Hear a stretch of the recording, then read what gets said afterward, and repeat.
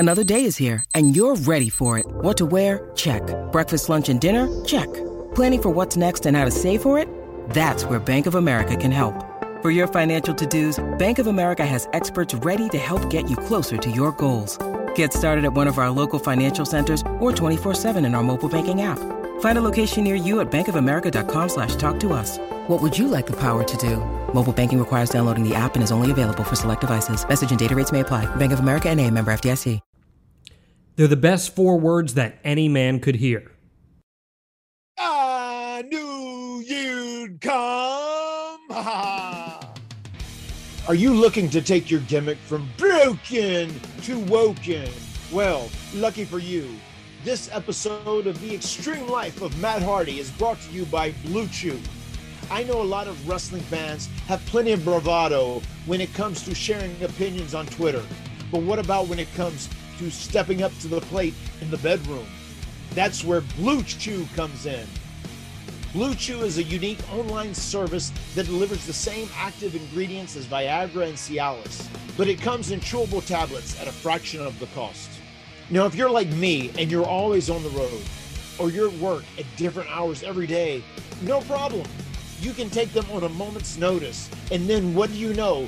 Things are about to get extreme. And the process is incredibly easy. Sign up at BlueChew.com and consult with one of their licensed medical providers. Once you're approved, you'll receive your prescription within days. And all those confidence problems will soon become obsolete. The best part is, it's all done online. You don't have to go to the doctor. You don't have to wait in line at the pharmacy. And you can spend your free time creating poetry in motion rather than having awkward conversations about your ladder breaking before you can get it set up. Blue Chew tablets are made in the USA and prepared and shipped direct to your door in a discreet package.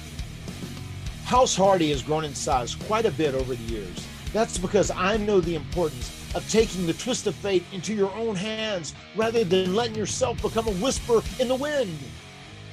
V1 of your sex life may not have been great, but V2 can be.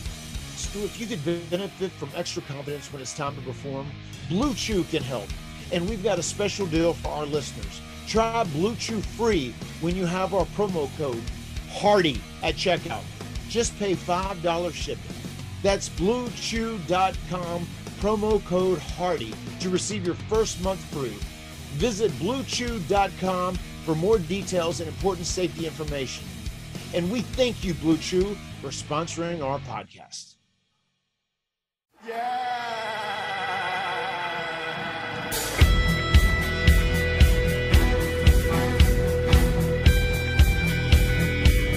Deletion! My skin's dying because you're under it. I'm done lying to myself for this. For all the wonder and believing, man, it's making me weak. I'll fade away and classify myself as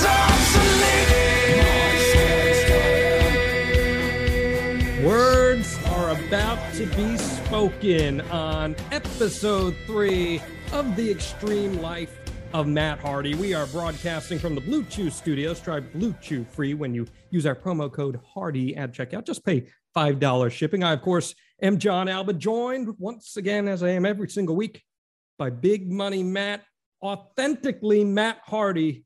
What's good, my man? How are you? It's a great day to be Matt Hardy. Every day is a great day to be Matt Hardy. Who am I kidding? And it's a great day to be here talking about one of our most famous matches ever. The Royal Rumble 2000 tables match with the Dudleys. We did some more groundbreaking on that day. Kind of a general theme with the Hardy Boys, a lot of groundbreaking stuff that we'll get into over the course of the next calendar year here on The Extreme Life of Matt Hardy. But first, I want to remind everyone, if you haven't already, subscribe to The Extreme Life of Matt Hardy wherever you get your podcasts, Apple, Spotify, YouTube, Matt Hardy brand, wherever you do it. Leave us a 5-star review because you might even get some incentives out of it. This week, Matt, we actually sent out a really cool prize to one of our listeners. We did. It was to Luis Mendez, and he's been a longtime Hardy fan, I know. He got an autographed 8x10 for me, Matt Hardy, version 1, Big Money Matt, Broken Matt, whatever you want to call me, one half of the Hardy Boys. And he got a personalized video. And if you continue to leave all these 5-star ratings, you can continue to put up screenshots. You never know. You might just get a tweet where you get a personalized video from me too. I'm going to look, and I might do something at random going forward. Oh, okay. This is breaking news to me, and I like it. I like the sound of that, because if you guys haven't figured it out by now, we are so appreciative of all the support that you guys have given the Extreme Life of Matt Hardy. We climbed the charts so quickly. And Matt, this is our first time getting to tape an episode since we dropped the podcast. And for me, at least, I know I've been so overwhelmed by the words we've been given from people. I have to. I mean, I am so grateful for all the amazing feedback. And something that's kind of been the motto of myself and my brother during our pro wrestling career is like, without you, there would be no us. And same thing goes for the Extreme Life of Matt Hardy. Without you subscribing to us, without you tuning in each and every week, without you supporting us, without you, lifting us up and telling your friends how much you enjoy the podcast, there would be no us. So thank you all very much. We are very appreciative. And you had a chance to listen back to episode 2 about Hangman Adam Page. Looking back on that, how'd you feel about it? And what are the vibes you got on Hangman here? I'll tell you, I was very proud of our cowboy shit episode, if that's something that we would kind of label it as. I thought it was good. I am such an enjoyer of the work Hangman Adam Page has done and is currently doing. And I think the sky's the limit for him. I think he is going to go so far in the industry, and he is going to be such a big deal. And I'm really proud of him because, like, at his core too, he's just a very good, decent guy who busts his ass and works hard. And also we share a similar background. So that makes it even a little more special and personal.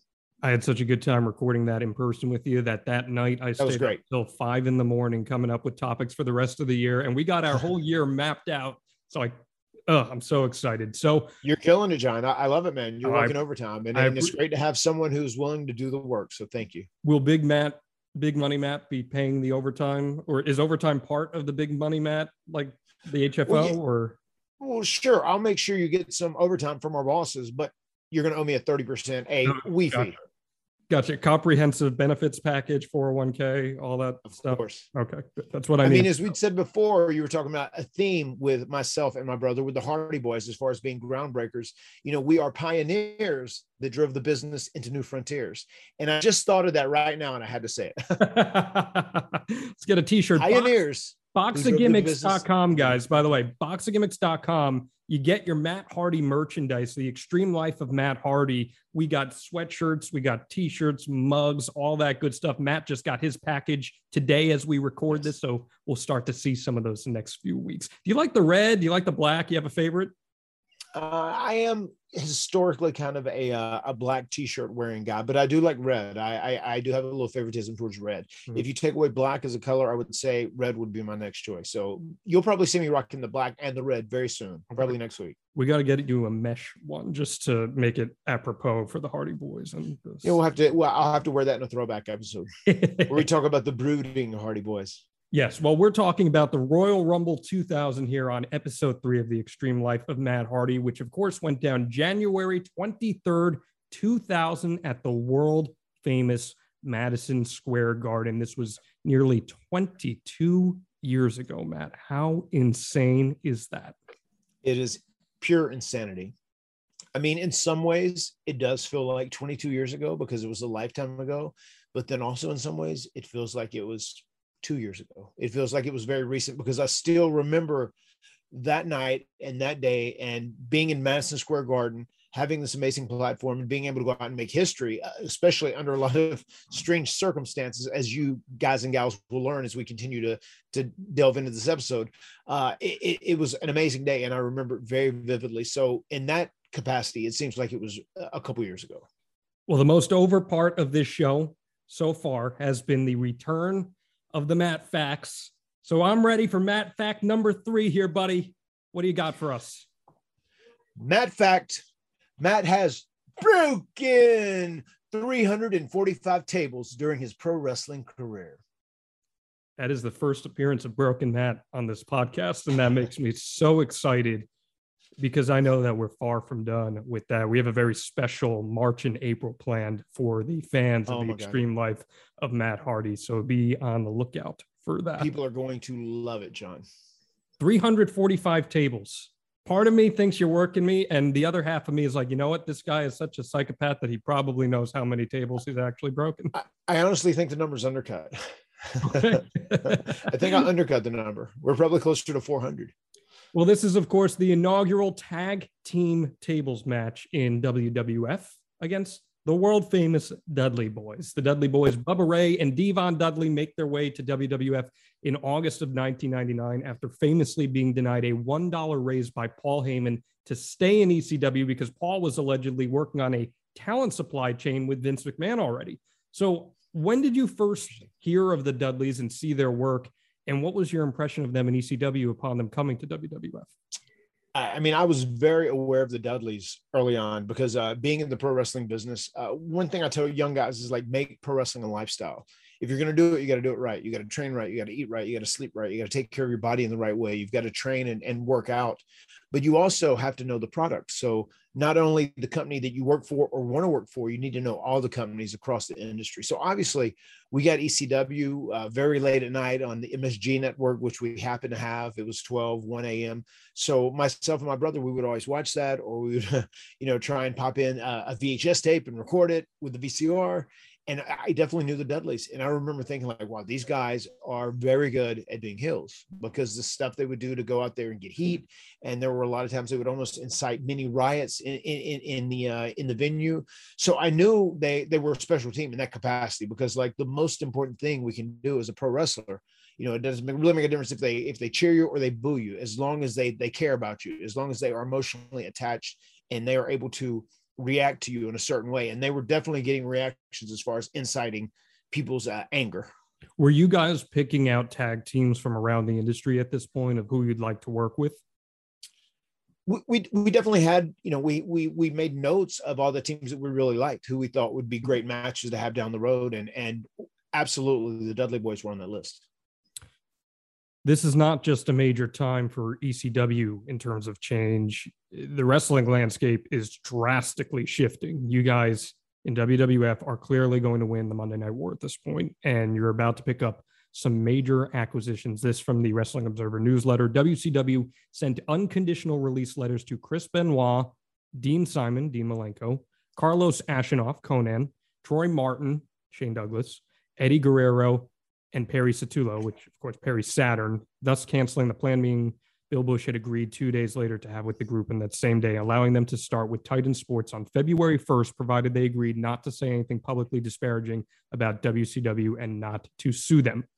Lots of talent in that group of names. We know not all of them end up coming over to you guys, but the Radicals do. Eddie Guerrero, Chris Benoit, Dean Malenko, Perry Saturn. What's the buzz about these guys coming in, and did you guys have your eyes set on any of them?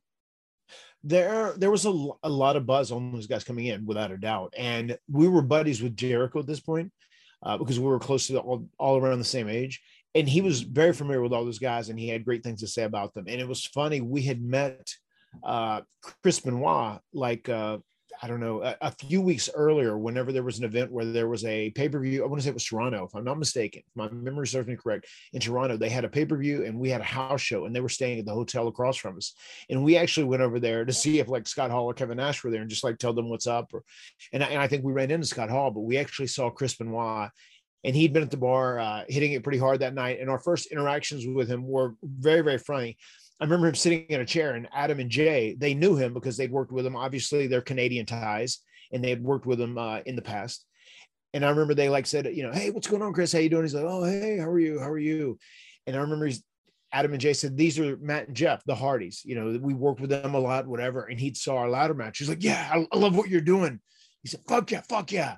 He said, I will see you soon. I remember he said, I will see you soon. He put his fist out like that. And I stuck my fist out, give him a fist bump. And he said, wham, and hit my horse. Fuck. And I remember Jeff stuck his fist out, and then he was kind of pulling it back as Chris was going to do it, because he was in that zone where he was pretty tuned up and drinking, and he was like an intense individual. When he was just normal and quiet, he was very much a sweetheart and quiet and to himself. But whenever he got tuned up a little bit, he was intense.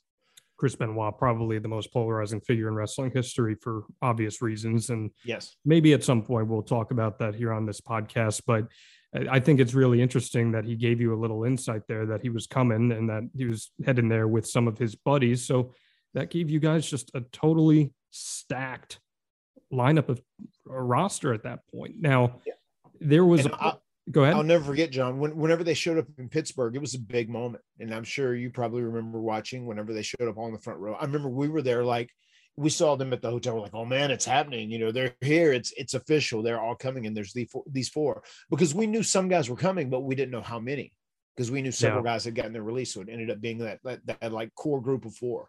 And Dean Malenko, someone you get to work with in AEW right now. He's a coach there, and I'm sure he's invaluable. Yeah. He's great. Dean's the best. I got to work with him in an angle back in the day too, which was so much fun. Yes. So enjoyable. That was good stuff. Now, around this time, there was a poll from IATA.com. And for those of you who don't remember the glorious age of early 2000s internet, IATA was kind of a pioneer that saw celebrities and broadcasters hosting daily online talk radio. It seems like something Matt Hardy would have been all over a few years later had it sustained itself. But there was an interesting poll from it. And it asked, what was the greatest ladder match of all time in wrestling? Was it Shawn Michaels versus Razor, Shawn Michaels versus Razor 2, The Rock versus Triple H, your match against Edge and Christian that we just talked about in episode 1, or Jeff Jarrett versus Chris Benoit? And interestingly enough, you guys come in second place, even as that ladder match is just a few months prior to this. Were you guys aware at this point how historic your ladder match was? I don't think so. I think we knew it was special and we knew it helped put us on the map, but we didn't realize the historical significance it was going to have going forward. And it's one of those things, like I was talking to Bubba earlier today, and, you know, with our TLC matches, you know, we set such a high bar right from the jump. He says, like, sometimes when he watches other people, they're trying to do different things, or, you know, more creative or more crazy, whatever. He says, it's just hard to top those matches. And I said, more importantly, I feel like it's hard to top those matches because we did it first. And when you're in that position where you do it first and it sets this major precedent, I mean, that's always going to hold a very special place in people's hearts and minds, much like the first ever ladder match between Shawn and Razor. I mean, that match is beloved, and it holds a very special place in people's hearts and minds. And that's why it was going to be very hard for our tag team ladder match, even though technically it was better and more exciting, especially by today's standards, to overcome that original ladder match that really set the trend. And for those of you who are subscribed to us on video, Matt Hardy brand, we just got a little House Hardy running from. Yeah, I just saw that was Lord Wolfgang. That was good stuff there, and we love the House Hardy here. Hopefully, we get to do an episode just on the House Hardy. I would love to do that at some point. I'm sure we will. Yeah, Little Barty Hardy is going to be the next Paul Heyman of pro wrestling. He's got chops unlike anybody I've ever seen. So it just turned 2. He's legitimately 24 months old. And it's so funny how all their personalities are so different. It's so amazing. Being a dad is the best gig ever. And it's a very tough and time-consuming and stressful job. It is also the most rewarding job ever. Well, that's awesome. So let's continue on our path here in the Wrestling Observer Newsletter Awards for 1999. And the Observer Awards are pretty well respected within the industry. Jeff comes in 10th overall for most outstanding wrestler in the world, even gets a first place vote. Chris Benoit did win that. Jeff comes in 4th for most improved, 2nd for best high flyer behind Juventud, 7th for most underrated. The Swanton Bomb is named the 2nd best finisher in wrestling, and he places top 10 for fans' choice. Were you cognizant of how quickly Jeff was rising the ranks in the public eye at this time for wrestling fans? I certainly realized, especially via live audiences, how beloved and how popular it was. And I know together we were doing real well, but like on his own, even like those awards, like I wasn't aware of that, as I'd said in the past. Like I wasn't an observer guy. And once I started working with WWE on a full-time basis, I mean, it was like go nonstop. I really I don't even think I followed any of the newsletters that closely. But I know, especially looking back now, and it's so impactful in this day and age in 2022, Dave Meltzer has always been the leader at the forefront of the newsletters. So those polls that he's done always, they hold a lot of weight in a lot of people's minds and hearts. So for Jeff to have ranked that high, I was not aware of that until you told me that information. So that is very cool. But Jeff was killing it, and he's a very, very special athlete, a very, very unique and special athlete that is the definition of having the it factor. I've gotten to know you pretty well, and I know that you're a very selfless person, but I would be remiss if I didn't ask this. Was there a little bit of competitive drive that was brought out from you at that time when you see how over your brother's getting? You guys are both massively over as a unit, but Jeff is clearly recognized here as the guy that could be, we talked about in episode 1, Shawn Michaels caliber performer. Did that bring out a little something in you personally?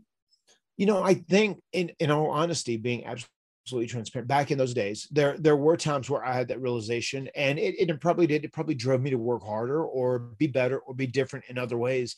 And I would probably, back in those days, let it get to me time to time, like, why is it him? I do this, and I'm the one that puts everything together behind the scenes, but he gets more of the credit, even though if he's not the brains behind the operation.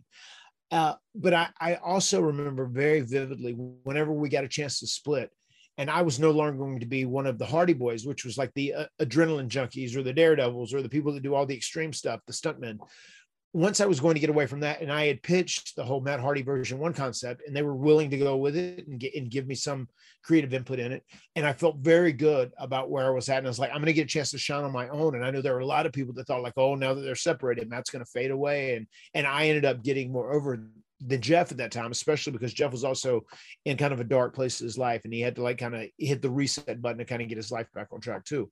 So back in the day when he first started getting over huge and he became like the big standout star of the Hardy Boys, I think I was a little bothered about that, but I think it was also a great learning lesson for me, because I have realized in my life there are going to be things that affect you, and you have to understand how to deal with them, to continue moving forward in life. It doesn't mean someone's right or someone's wrong or someone's better or someone's worse.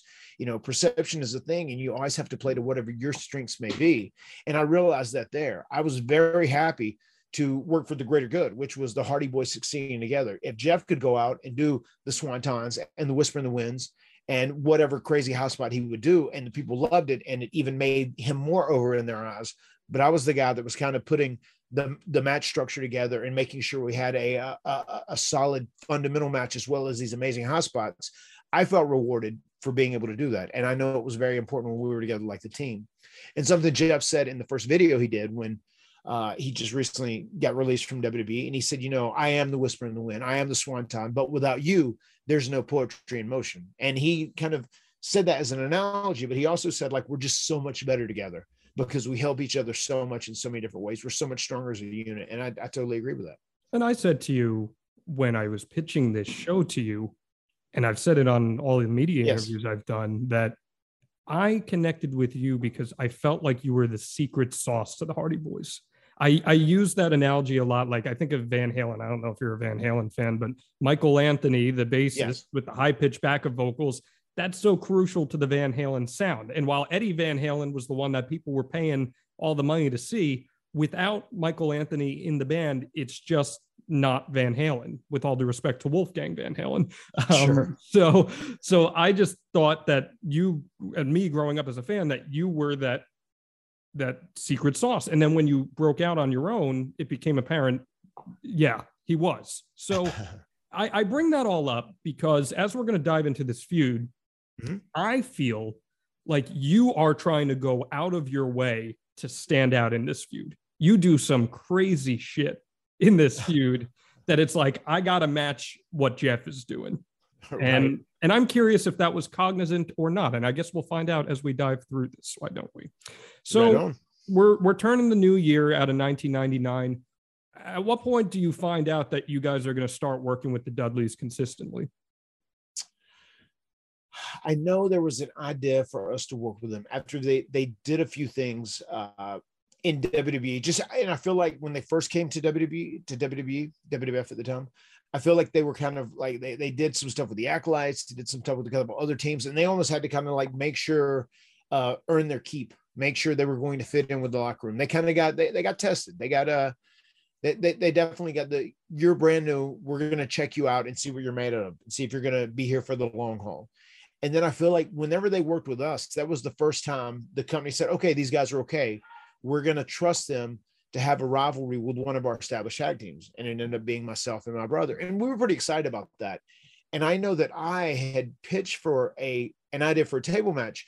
The ladder match obviously is something myself and Jeff did on the indies. And I knew if the two of us worked with Edge and Christian that we could kill it in a tag team ladder match, which ultimately we know, and that is history. But with the Dudleys, and I told Michael Hayes, I remember saying, like, in ECW, their whole gimmicks were tables more than anything.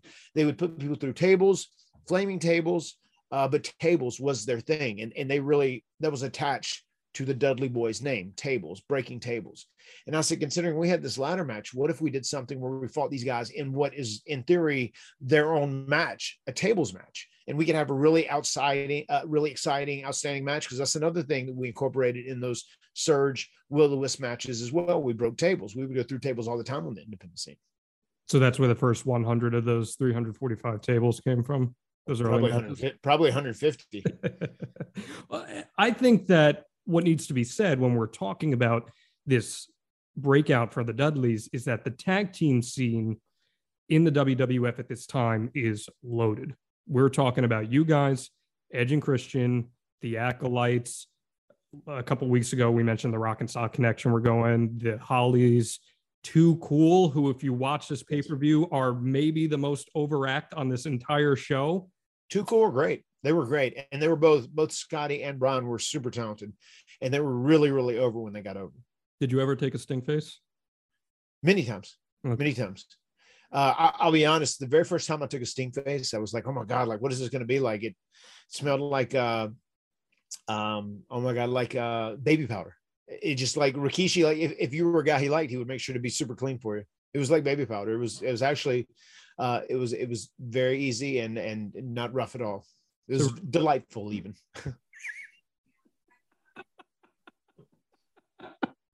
So Rikishi baby powdered his ass if he liked you. If he didn't like you, we've heard rumors that Mae Young used to put like dirty fish in her undergarments for matches. Did Rikishi pull any ribs like that?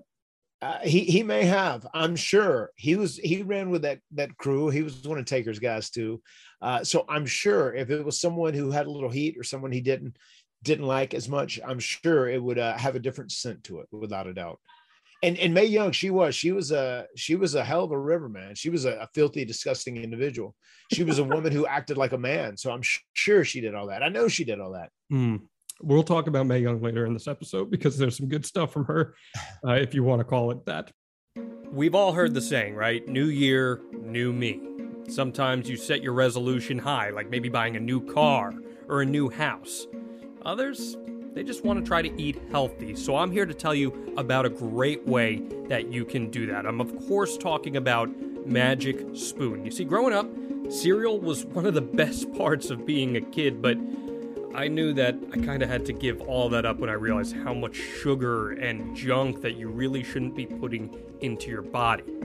Here's the good news. Magic Spoon changes the game in that regard. 0 grams of sugar, 13 to 14 grams of protein, and only 4 net grams of carbs in each serving. It's only 140 calories per serving as well. And I know about all the trends. It's keto-friendly, gluten-free, grain-free, soy-free, and low-carb. Beauty is, it also comes in a variety pack if you want 4 flavors: cocoa, fruity, frosted, and peanut butter. It's all summoning to those great foods of your youth. It tastes exactly like it, but it's super nutritious. All you got to do to get your hands on this stuff, go to magicspoon.com/Hardy to grab a variety pack and try it today. And be sure to use our promo code Hardy at checkout. You get to save $5 off of your order. And Magic Spoon is so confident in its product that it's all backed with a 100% happiness guarantee. So if you don't like it for any reason, they'll refund your money, no questions asked. Remember, get your next delicious bowl of guilt-free cereal at magicspoon.com/Hardy and use the code Hardy to save $5 off. And we thank Magic Spoon for sponsoring this episode. NMLS number 65084, Equal Housing Lender. Christmas is finally behind us, but are you dreading those credit card bills headed your way? Well, here's a pro tip. Don't get stuck making minimum payments in the new year. SaveWithConrad.com can help you get rid of your credit card debt just like that. Oh, and we're going to get you the best deal on a mortgage you've ever had. But how's this for starters? No payments until March. You don't need money out of your pocket or perfect credit, so find out how much money you can save for free right now at SaveWithConrad.com. But we continue the build here. So January 4th, 2000, it's a SmackDown episode. Jeff teams with Edge and Christian to defeat the Dudley Boys and Al Snow. This is kind of the first TV integration of these teams together. You're not in that match, but it's clear that something is going to come from. I had actually just got injured, if I'm not mistaken. And I'm sure some people realize this, like my right eye, especially if I'm tired, sometimes my vision to my right side, like is almost like a little blurry or double vision, especially if I'm tired or haven't slept well, because back then, just a few weeks before, right around Christmas time, it was a match where I was on the opposite side of Christian and he drop kicked me. And whenever he came down from the drop kick, I had bumped and the toe of his boot went right into my eye. Ooh. And it broke my nose, my cheek, and my orbital bone. And that's one of those things where you should have probably been off 6 to 8 weeks for. I literally took 1 weekend of house shows off and then I was back on the road working. So I am pretty positive I was injured at that time, is why I wasn't involved in that match at all. That's why it went down the way it did. So everything we're talking about on this episode, you were injured for. I mean, yeah, I had been injured in Christmas of that year. Yeah. So everything we're talking about is about a month from Christmas. So there's no way you were completely healthy after that. That's pretty crazy, especially working with tables. I mean, yeah. Welcome to the life of a professional wrestler in the 80s and 90s. The extreme life. So they get that win. And I like that you guys are still teaming with Edge and Christian at that point too, because we're building off that ladder match story that we're telling. And I guess I can say this now, during the course of this coming spring, we're also going to tell the full story of 2000. So it's kind of started with the 99 No Mercy ladder match into the Royal Rumble. We're going to get into No Way Out, into WrestleMania 2000, into SummerSlam. Yeah. I'm really looking forward to telling, because that all seems like a very cohesive thing that kind of came together. Yeah, it very much is. I mean, it actually is a whole bunch of small stories built into one story that has continuity. So yeah. It is a cool deal. One thing leads into another and builds upon itself. So January 8th and 9th, you guys run back-to-back house shows of triple threat elimination tag matches with the Hardys, the Dudleys, and Edge and Christian. These are the first of many, many three-ways between you guys over the years. The Dudleys win both of these. Do you have any recollection of these matches? You mentioned on the No Mercy episode that you got so much steam from the house show matches that you were working with Edge and Christian that helped you get the leverage for the ladder match that you needed. So did these matches help you get that tables match that you pitched?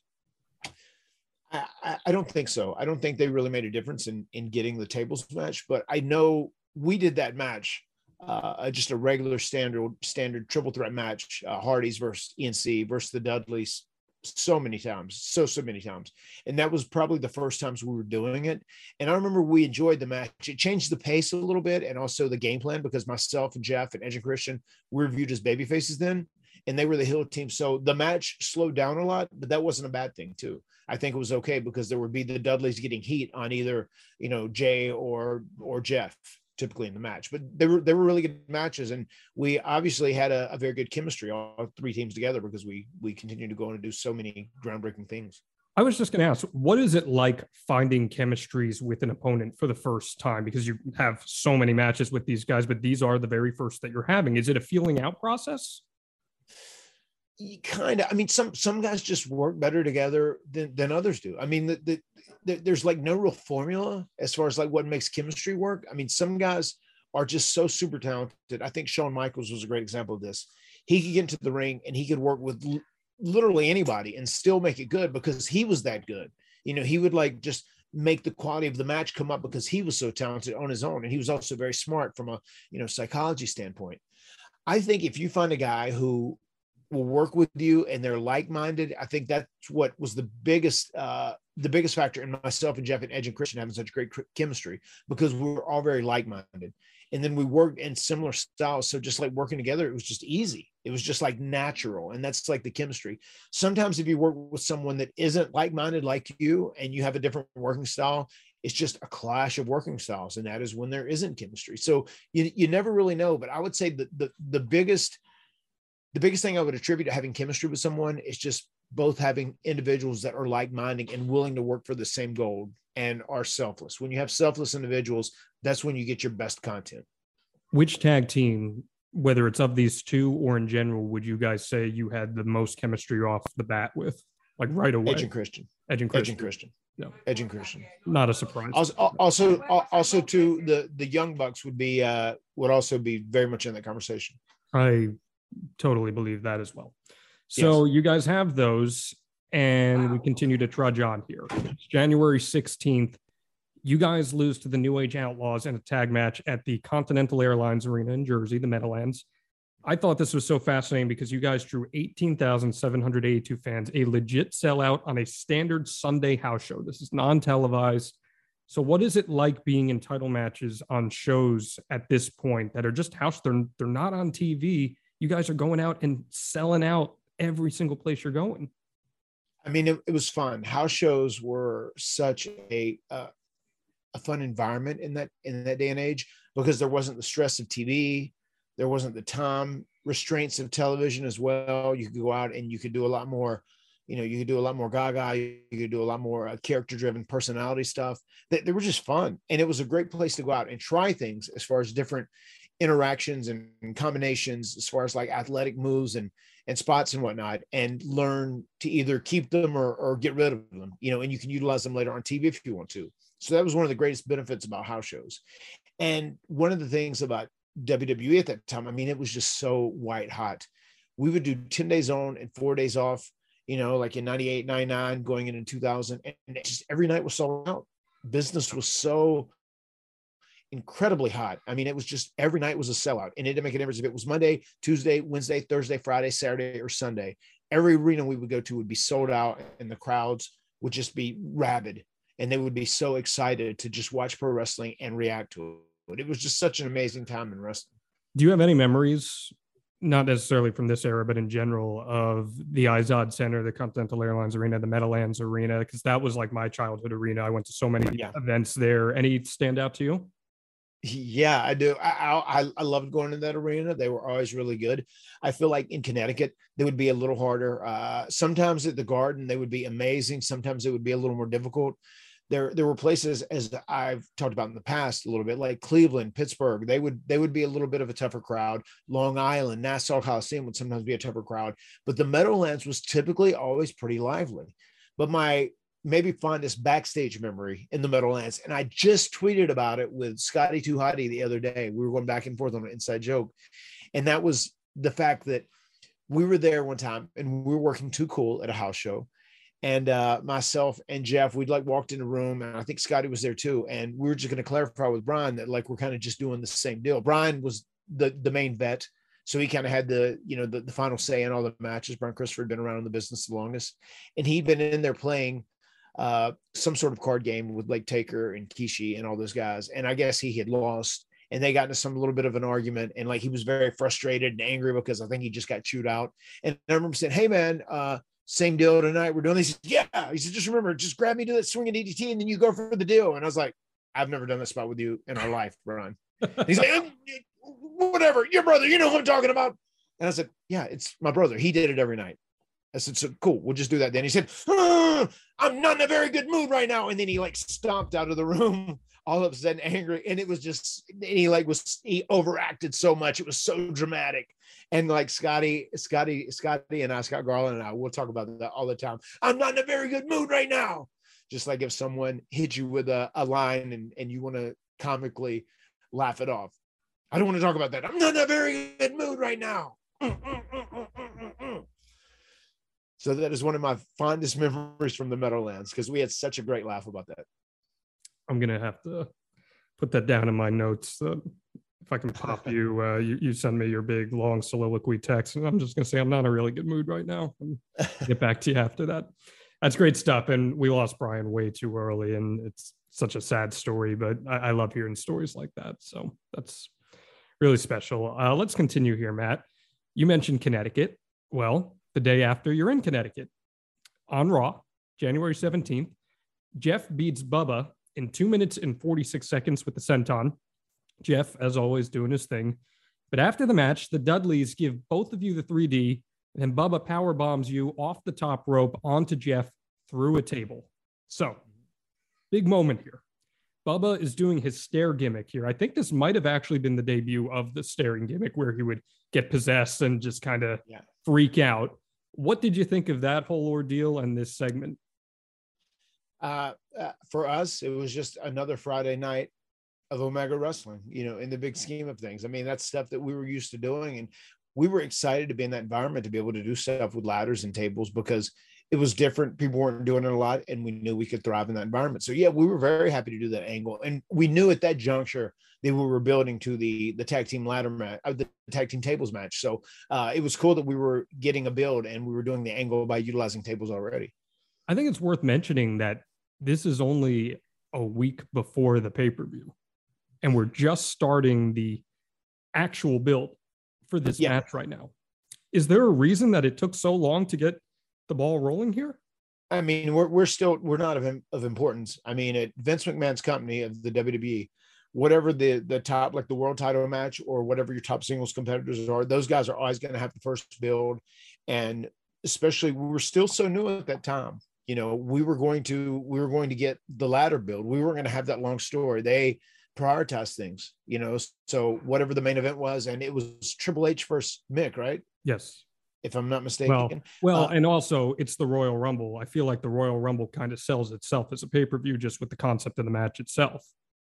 Yeah, I mean, the Royal Rumble was there, but I know the actual main event, and I'm sure that is the story that dominated the show. The championship match is the street fight between Cactus Jack and Triple H, and then the Rumble itself is the physical main event. But those two matches together, that's what sells the pay-per-view. Yeah, and once again, considering we weren't like mainstream stars at this juncture who were like selling pay-per-views or like selling out arenas, we were happy to get a week's build, especially on a Raw and SmackDown. And a lot of people are watching Raw and SmackDown. So we were definitely we were happy about that. The table match is made official here, and the next night taping of SmackDown, which airs later in the week, it's in Providence, Rhode Island. They show you, Jeff and Terry walking backstage, and dude, it is just a massive reaction when they just show you guys walking. You're crazy over. It's your entrance because you're going to be facing Devon, but all the camera shots are, of course, on Terry, because that's what happens. And Jerry Lawler is going nuts about Terry.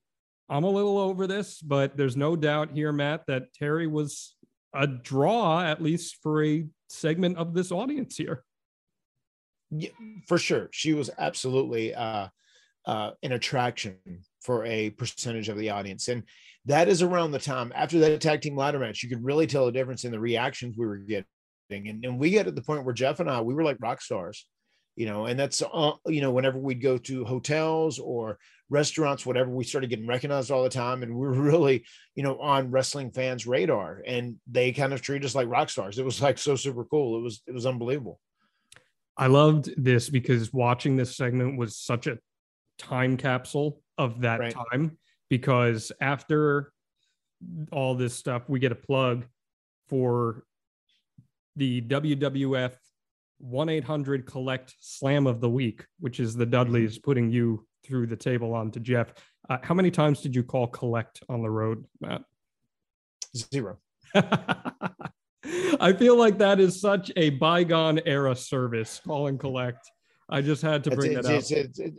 It sounds otherworldly at this juncture. And then there's also a plug for the WWF Entertainment Complex, which is WWF New York. I didn't remember them calling it the WWF Entertainment Complex, but I did go to WWF New York once. It's actually where I bought my first ever piece of wrestling merchandise, which was the neon green and purple Hardy Boy shirt. I bought it in the store at WWF New York. Did you ever go to WWF New York?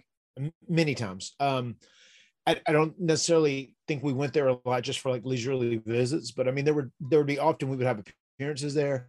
And one of the worst gigs, if you remember, they would have Raw events where there would be like a talent at WWE New York, and they would kind of like advertise like, hey, come watch the live Raw, and so will be there, you know, Matt Hardy or Devon Dudley or Terry Runnels, whoever it may be. And one of the worst things is if you were out working on the road, people hated getting that gig.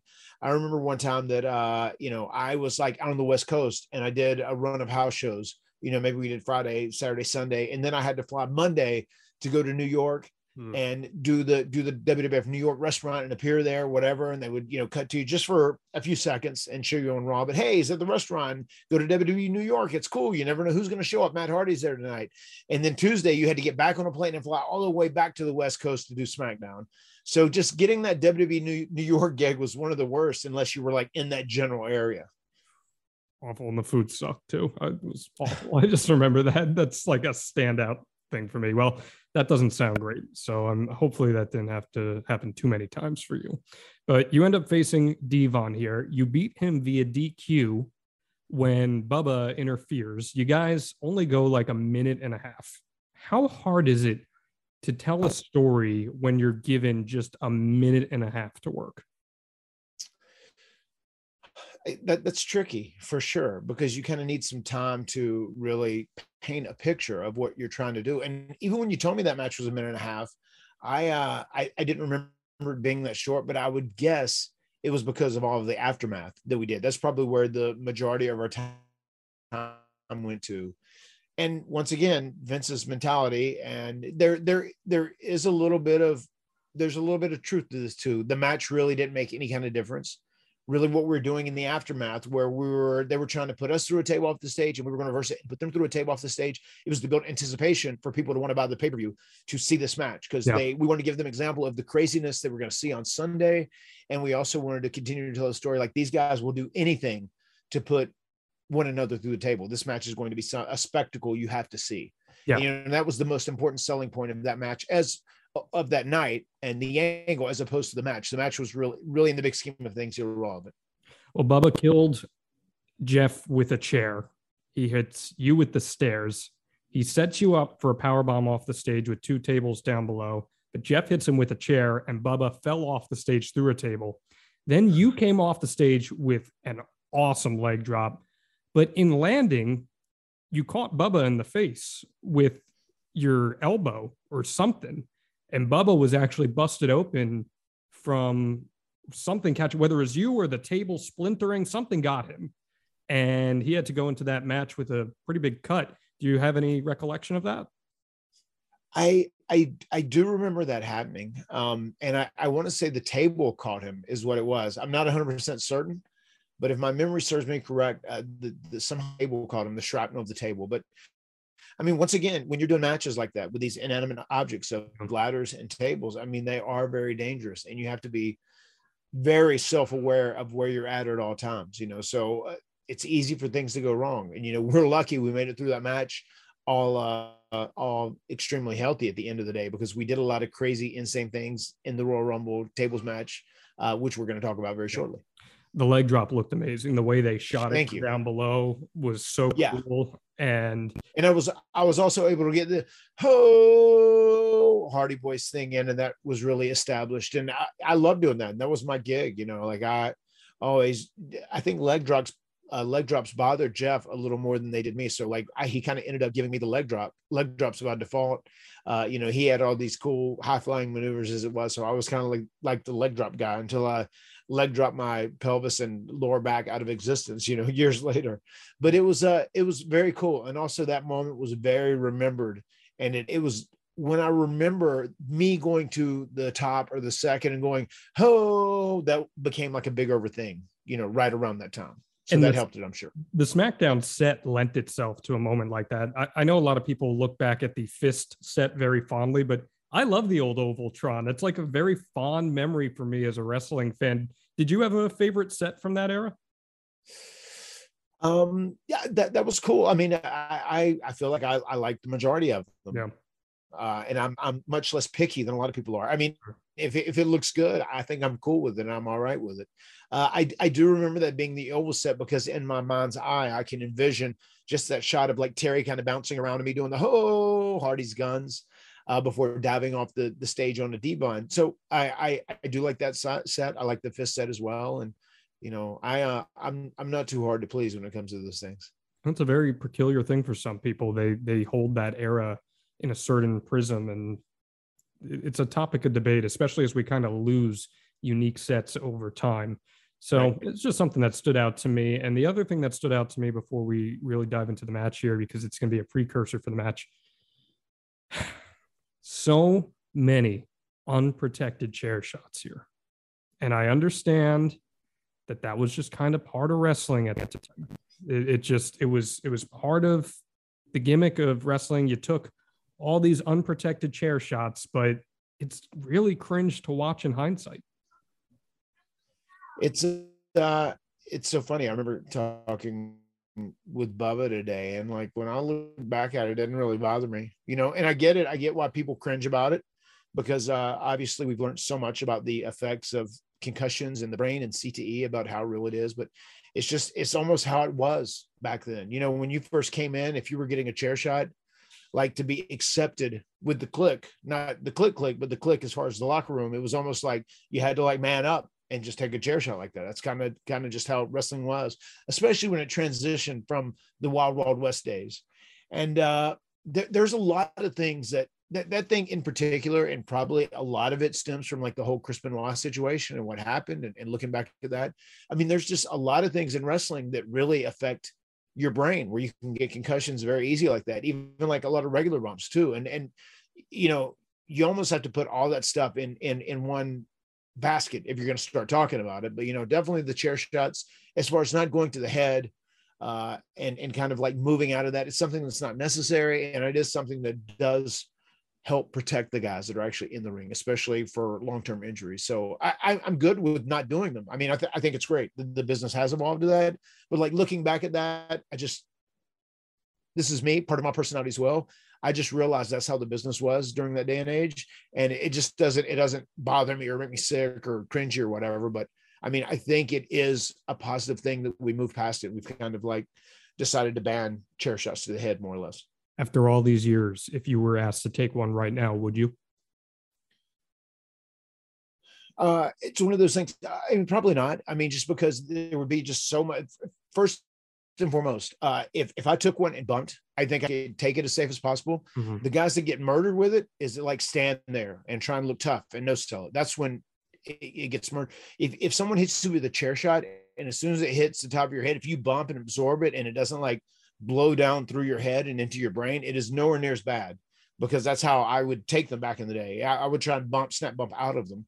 But like nowadays, they're just such a, they're just so taboo. You know, it's almost, you couldn't do it because of all the blowback. And I am not encouraging that you do that. I am just talking about the discussion of unprotected chair shots. So as far as it goes, I will answer your question legitimately now that I have discussed this a little bit. I would probably say no. I don't think anyone would offer to do it, but if we were going to do it, I don't think anything beneficial would come out of it. So I would say no, and I would say let's be creative and think of something else to do. Well, we like to educate here on the Extreme Life of Matt Hardy, so I just thought that was an interesting little education lesson for today's generation of workers, something to take from that, perhaps.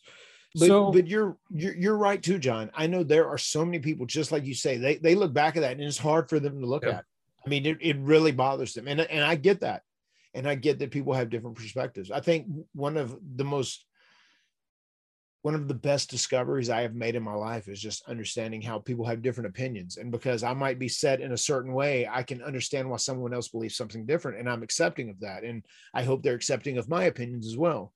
You know, but I 100% understand why people cringe with that, especially because it looks so brutal. And, you know, if something goes bad about it, it can be really, really bad, especially extremely detrimental to long-term health, especially like brain conditions and CTE and whatnot. Man, as a former sportscaster, I still do some sportscasting, but I even think back to the early to mid 2000s when a game like Madden is glorifying the hit stick, the big hits, right? Right. And right. you'd see these bone crunching hits and people getting concussed in football. And now when I watch a football game, if I see a guy get taken out by a big hit, I cringe. It's a total different shift in mentality. And I think it's a parallel line to what has happened in pro wrestling too. I cringe now when I see someone take a really bad, impactful bump. Yeah.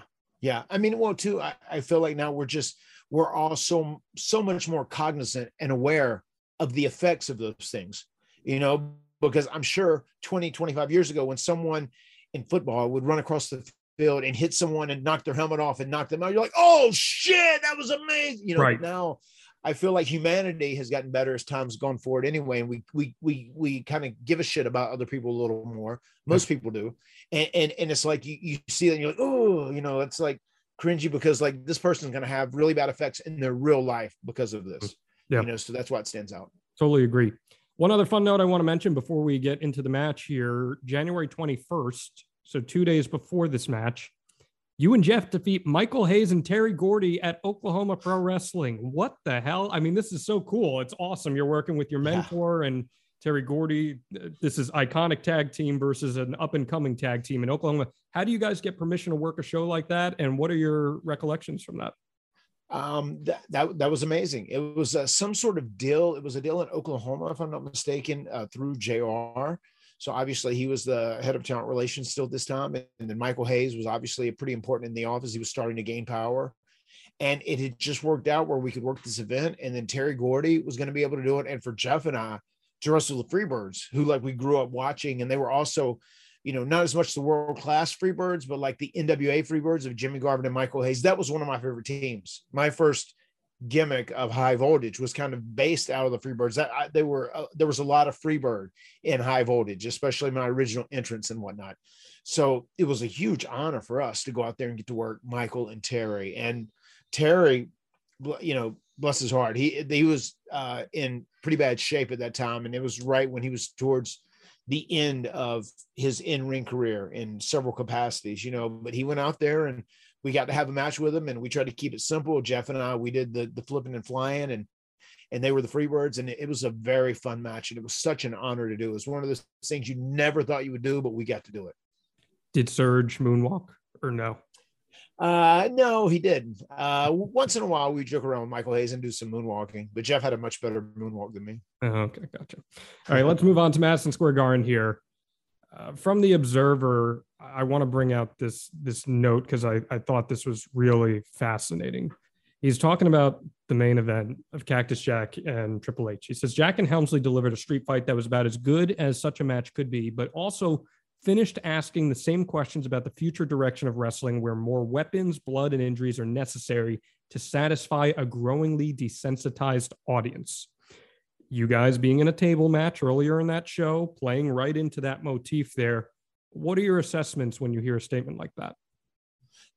There's a lot of truth into it. A lot of wrestling fans were starting to get desensitized, but I mean, times were changing. And also during the 90s, that's like the Attitude Era. That's kind of like when the cat came out of the bag as far as the whole kayfabe thing. And we started being a lot more honest about the inner workings of our industry. And then once fans got the internet, as we're going into the 2000s, and there's a lot more information that is accessible. And once again, newsletters are much more common in this juncture. People want to see different things. They want to see, innovation and creation. So that's like what we were doing. And there were many times, I would tell you, where Vince McMahon himself would have meetings with talent and he'd want to scale things back and get back to telling stronger stories that have really good, like a core theme of whatever the story may be, as opposed to like crazy physicality and bumps and taking risk, and also build greater characters. And there is something to that, because human beings, once again, aren't meant to be thrown down on wooden steel night after night after night after night. And now there's just so many risks and so many interesting and cool things that are done in wrestling. But at the end of the day, you can't keep up in the ante, because we are human beings. We're flesh and blood, so at the end of the day, there has to be a story and an entertainment aspect that is what hooks people, as opposed to like the physicality and continuing to escalate risk and taking chances. The show drew a sellout of 19,231 fans at MSG. 16,629 were paying. with a gate of $1,142,540. It's the sixth largest live gate for a pro wrestling event ever in the US at that point. And it sets the record for the country's most famous wrestling arena, Madison Square Garden, breaking the WrestleMania 10 mark of $960,000, which is cool. Pretty insane. They also sold almost $160,000 in merchandise. Now, there was a little interesting discretion here, is that there was a telephone number outage that made it impossible to order the show in the hours leading up to the event, which may have actually hurt the buy rate a little bit, which is really fascinating. But at the time, they're also doing the replay, so I'm sure some fans caught up on it at that. So I just threw a lot of numbers at you. And that's important because we talked money in episode 1. When you're doing a huge house like this, is the expectation that you're going to get a good payday? Because after what happened with the No Mercy payday, I have to imagine that you're more adamant about making more here, given what you're putting your body through. Has the mentality on you guys changed as a draw? Because you said, JR initially said, well, you're not the one selling the pay-per-view, but now we're a few months later and it feels like a table match might be a big deal here. Right.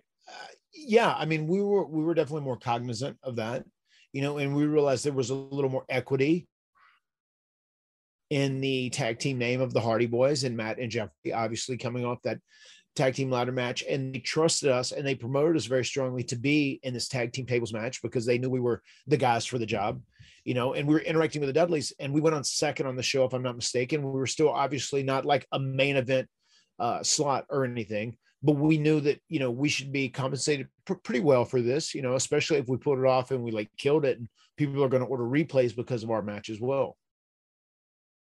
Afford Anything talks about how to avoid common pitfalls, how to refine your mental models, and how to think about how to think. Paula, while certainly you can mess up on $1 million a year, it is far less likely than it is on $30,000 a year. Right. I would meet wonderful people that were struggling with a budget that was super tight. It was 100% you need to make more money. Make smarter choices and build a better life. Afford Anything, wherever you listen. This is your first TV match ever at MSG, your sixth time working there overall. We hear all the time about how this is the mecca of sports and entertainment, Madison Square Garden. Is working the Garden like what people say it is? Is it that important for guys to check off on their resume? It is. I mean, working in the Garden is a huge honor. And the very first time, which we get to do that earlier on when we were in tights and whatnot, we get to work the Garden. Obviously, it's something you check off your bucket list. So that was a very huge honor and like a dream fulfilled to wrestle in Madison Square Garden.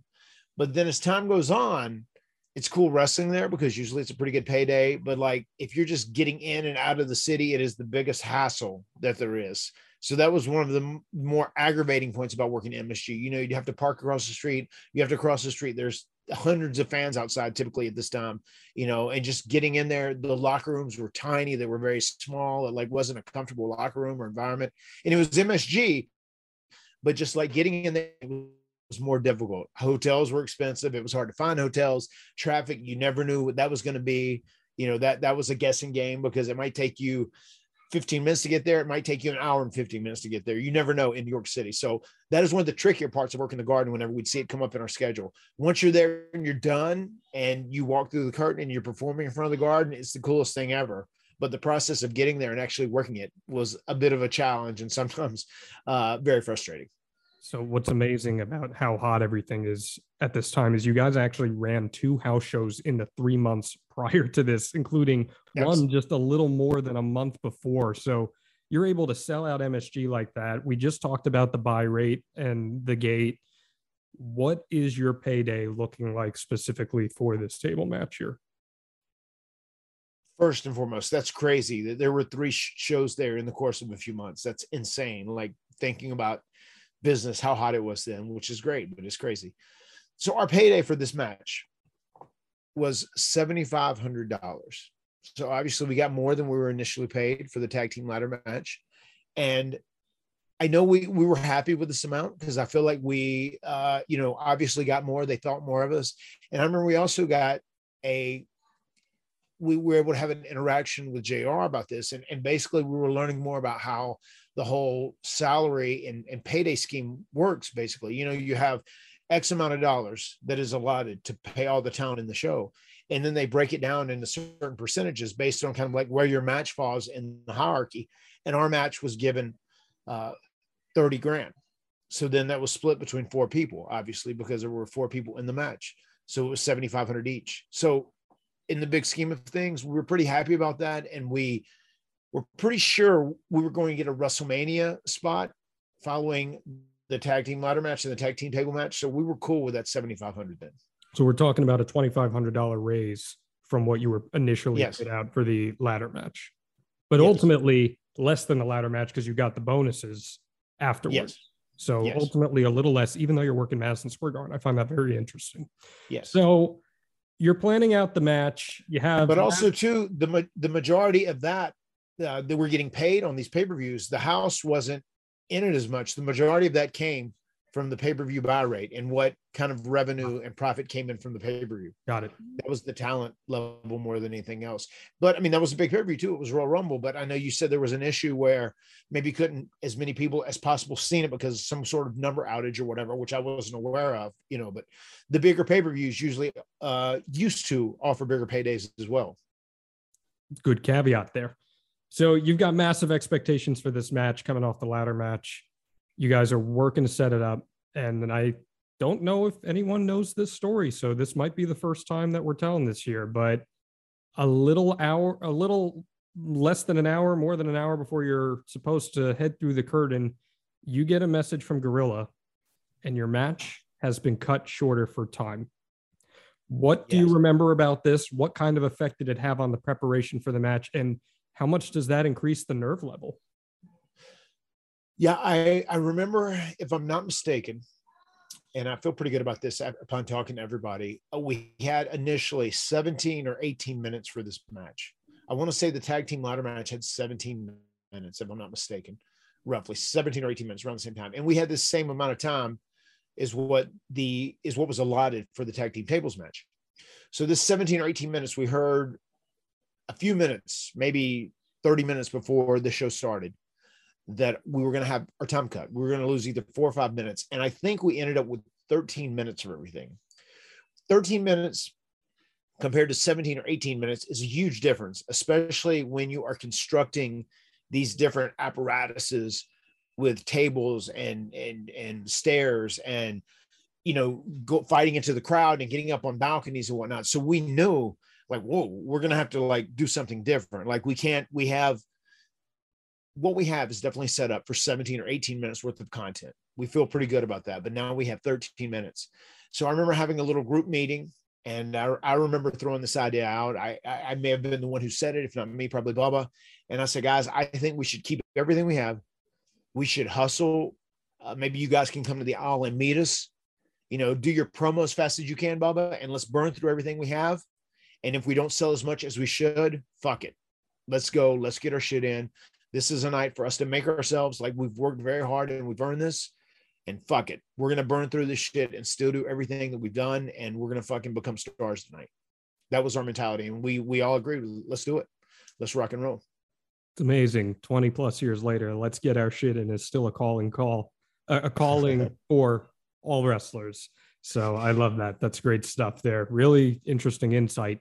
You're up second. You got a tough act to follow. Taz debuted, gave Kurt Angle his first ever loss. Massive pop, huge reaction. Do you have any recollections of that? No, I don't remember that match, obviously, because we were still going over stuff, stretching, getting ready, whatever. So no, I don't even know if I ever watched that match back. I remember hearing like, oh man, they had a great opener. Yeah. And the opening match is an extremely important match. And especially Vince and WWE, they always put on a great match to open the show because that's the spot I love being in, because a lot of times the opening match kind of sets the whole tone for the pay-per-view. So I remember hearing they had a great match. It was a very good deal. So we were just ready to go out there and follow it up strong. Yeah, you got a tough act to follow here. You guys and Terry get a backstage interview with Michael Cole. Jeff says that Terry's not joining you guys. It's going to be super violent. She needs to stay back there. You say the Dudleys are extreme. You're not supposed to even be there, but you are. And you're going to put the Dudleys through tables or you're going to die trying. Great way to set the stage here. The Dudleys are the first ones out. They cut a pre-match promo shitting on New York City, which is kind of weird since they're both from the area. They get some good heat though. I'm pretty sure talking to Bubba too, and I thought this, and he reinforced my thought. Vince was adamant because we'd ask about cutting the promo, just so we'd have more time in our match, obviously, so we could get to our stuff quicker.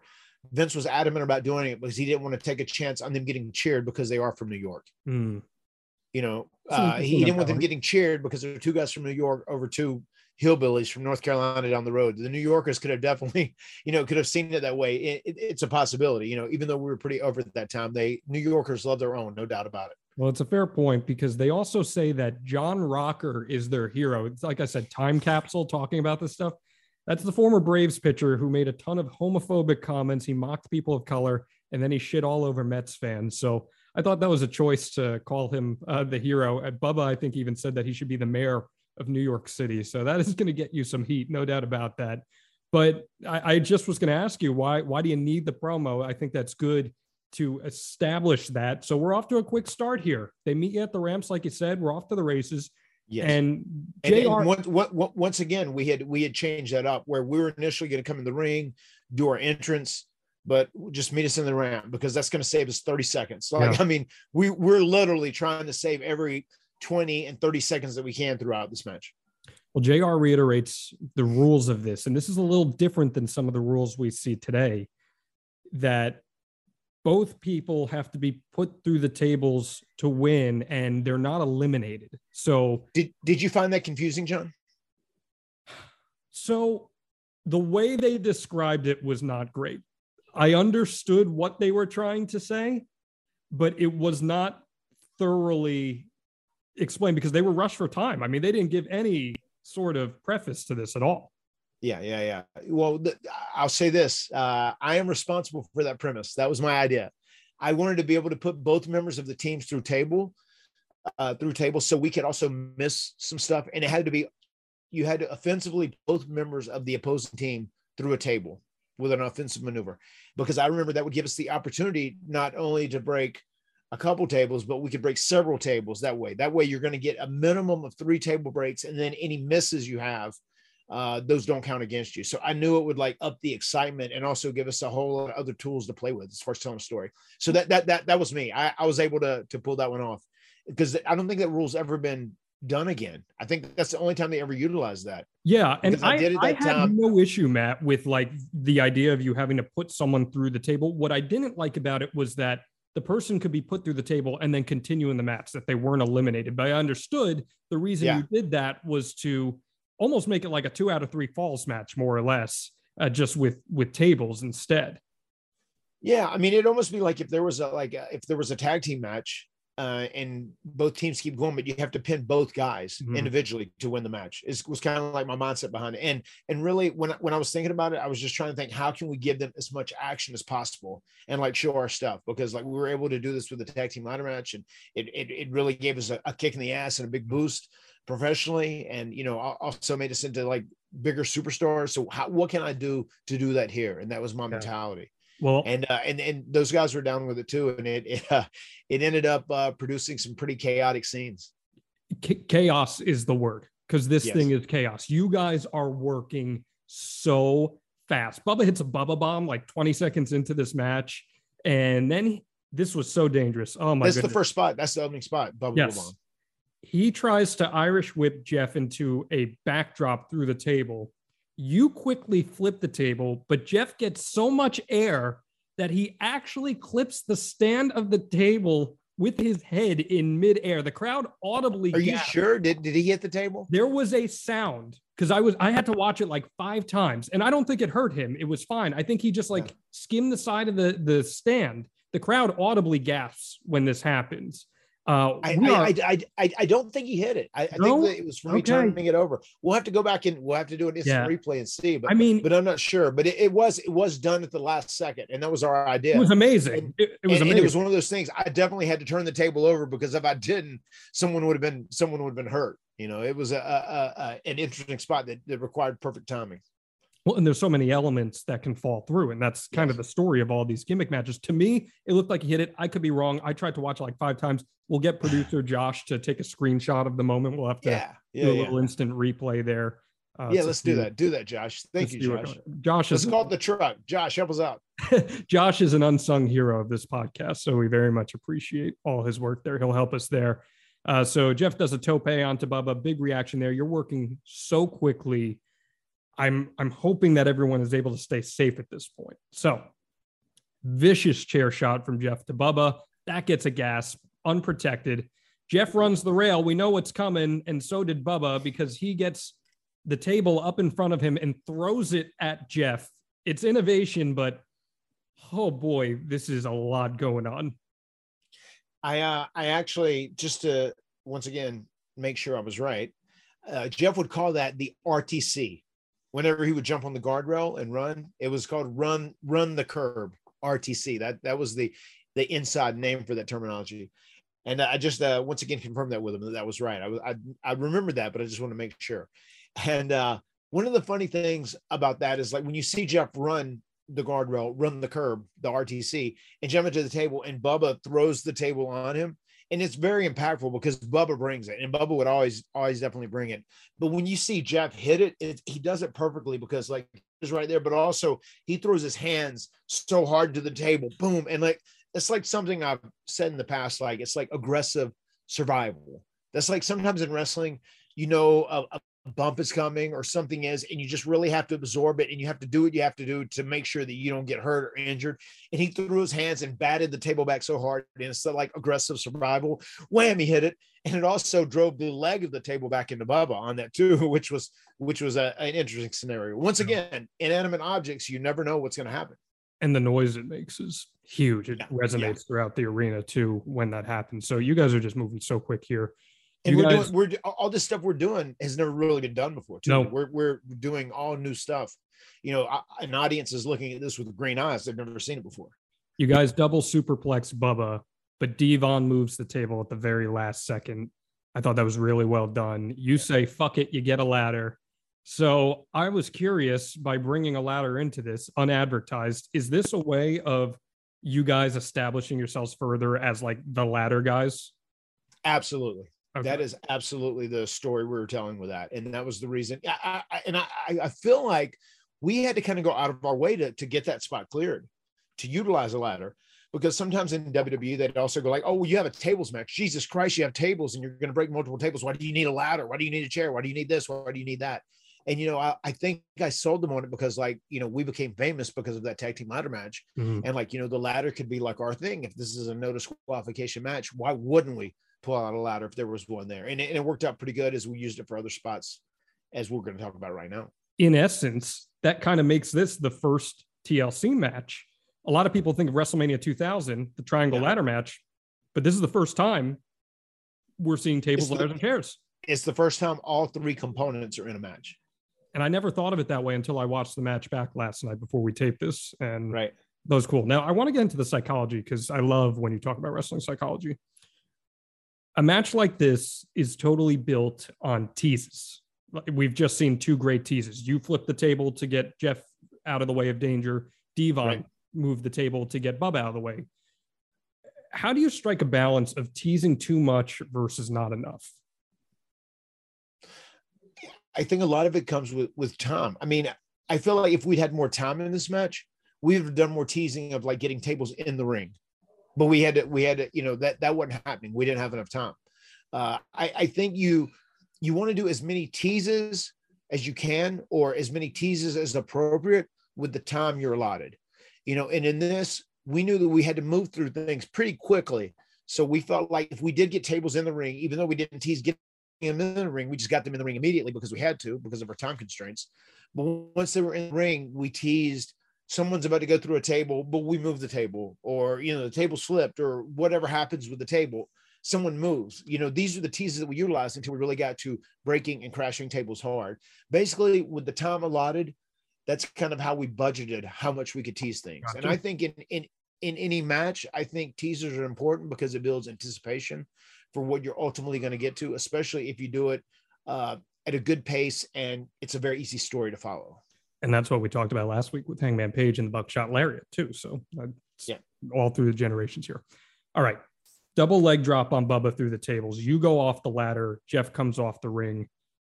I thought this was awesome. And what I really appreciated about it was, to me, and I could be wrong here, but knowing you, this kind of feels like a purposeful callback to SmackDown of what you did to Bubba through the table. You do the exact same thing, but this time off the ladder. Is that a conscious desire to do something like that?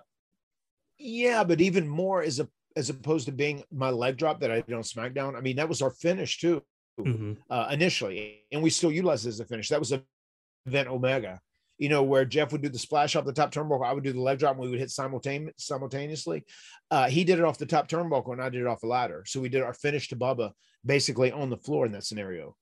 And speaking about all the unprotected chair shots, is I think Bubba took the most. Also, whenever Jeff hit the table a split second earlier, and we talked about this, we were going to try and make sure our timing was, as impeccable as it could possibly be. But Jeff hit a split second before I did, and the table started cracking. And then I hit the leg on Bubba. That knocked Bubba out for a little bit. Oh, did it? He was not cold for a few seconds. Like his exact words when I was talking to him today, I was like, yeah, I know it knocked you loopy for sure. He said, it killed me. And he said, like, for a few seconds, I was kind of going in and out like black. So he definitely, it rocked his world quite a bit. Wow. But the biggest positive of that is that he had time to sell and like get his wits about him, because we were doing a lot of stuff with Devon directly after that. But yeah, it did. It was a risky spot as it was anyway, taking the chance of hitting him with the leg drop and the splash at the same time. And almost back in that day, it was just like, no one would think twice about that. Well, fast forward the clock 20 years later, the first thing people would think about is like, is this going to knock someone out or is this going to injure someone? I'm holding my head here, Matt, because right after this, as you guys are setting up a contraption, JR says at that moment, he goes, and he like makes light of it, because it was how we talked about back then. He makes light of it. He's like, Bubba Ray probably concussed right now. And now you're telling me here that he was totally out. He got knocked loopy for sure. I don't know if he totally lost consciousness, but he definitely like was going in and out, and he was like fighting to stay conscious. Wow. It rocked him. And obviously, I mean, that's understandable, especially with all the impact coming down on you. On top of that, there's a table that is breaking as well, which makes, our weights also land at different times. Yeah. And I feel like it's one of those things where JR does talk about and almost makes light of it, but like he's trying to tell a story, and that's his job as the commentator. And that's what he's doing. And it's so weird. One thing that is frustrating to me, I would say, not frustrating is a good word, is sometimes when people look back in that context and they get upset about that, but you have to understand that's how things were done in that day and age. And it was the standard. We weren't doing anything wrong morally, or we weren't trying to injure someone or try and do something that's going to have a negative effect on this person. I mean, that's why, like, there's some things that are probably happening now that 20 years down the road are going to be viewed differently. And you have to remember how people think and act and what they know at that current time, in that current stage. You can't hold something against somebody else that happens 20 or 25 years later. Yeah, I need to make clear, that's not me shitting on JR. That's me saying, in hindsight, it ages so poorly. But in context of the moment, you're absolutely right. Back then, it was a concussion is like just getting a bruise. You pop an Advil and you're back in there. It was totally 100%. It was viewed totally differently. So you guys set up this contraption with the steps and the apron to get a table across it. You go to the top. We know what's happening here. No one home. Devon gets out of the way. Jeff shoots out like a bullet with a suicide dive through his own table. I need some perspective here. I've never been put through a table, thank goodness. Is it worse to go through a table on your own, or is it worse to go through a table when you're landing on someone? There's not a huge difference. Okay. I don't think. A lot of it just kind of depends on like how far you fall once you get past the table. Sometimes there's not a huge difference in between those two things.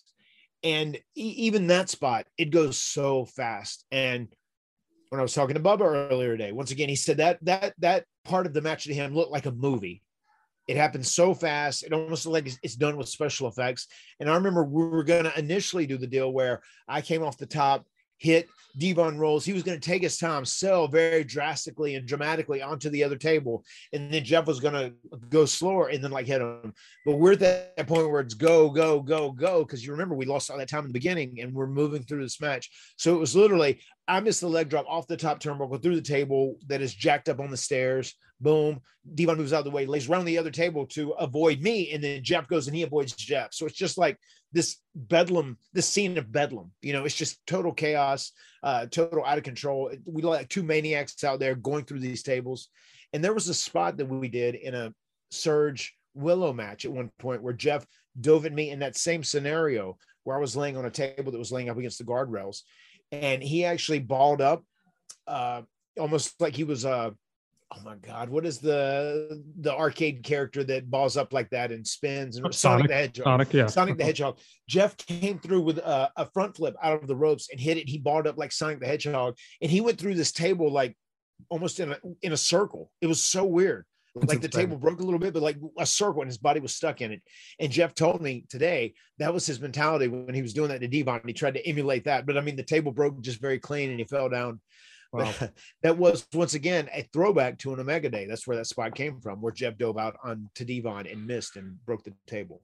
But that cool. Spot was just so chaotic, and it was just such a spot, just bedlam. Well, the Dudleys set up a table in the ring on two ladders, avalanche power bomb from Bubba to you. So that's a callback to what set all of this up here in this feud on Monday Night Raw. So we're even one apiece now, and we continue on. You're getting big reactions here.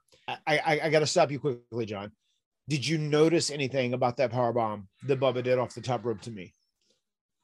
Because they had built that structure where they had put stairs in the ring, and they had put the table legs on top of the stairs just to elevate the table to make it bigger.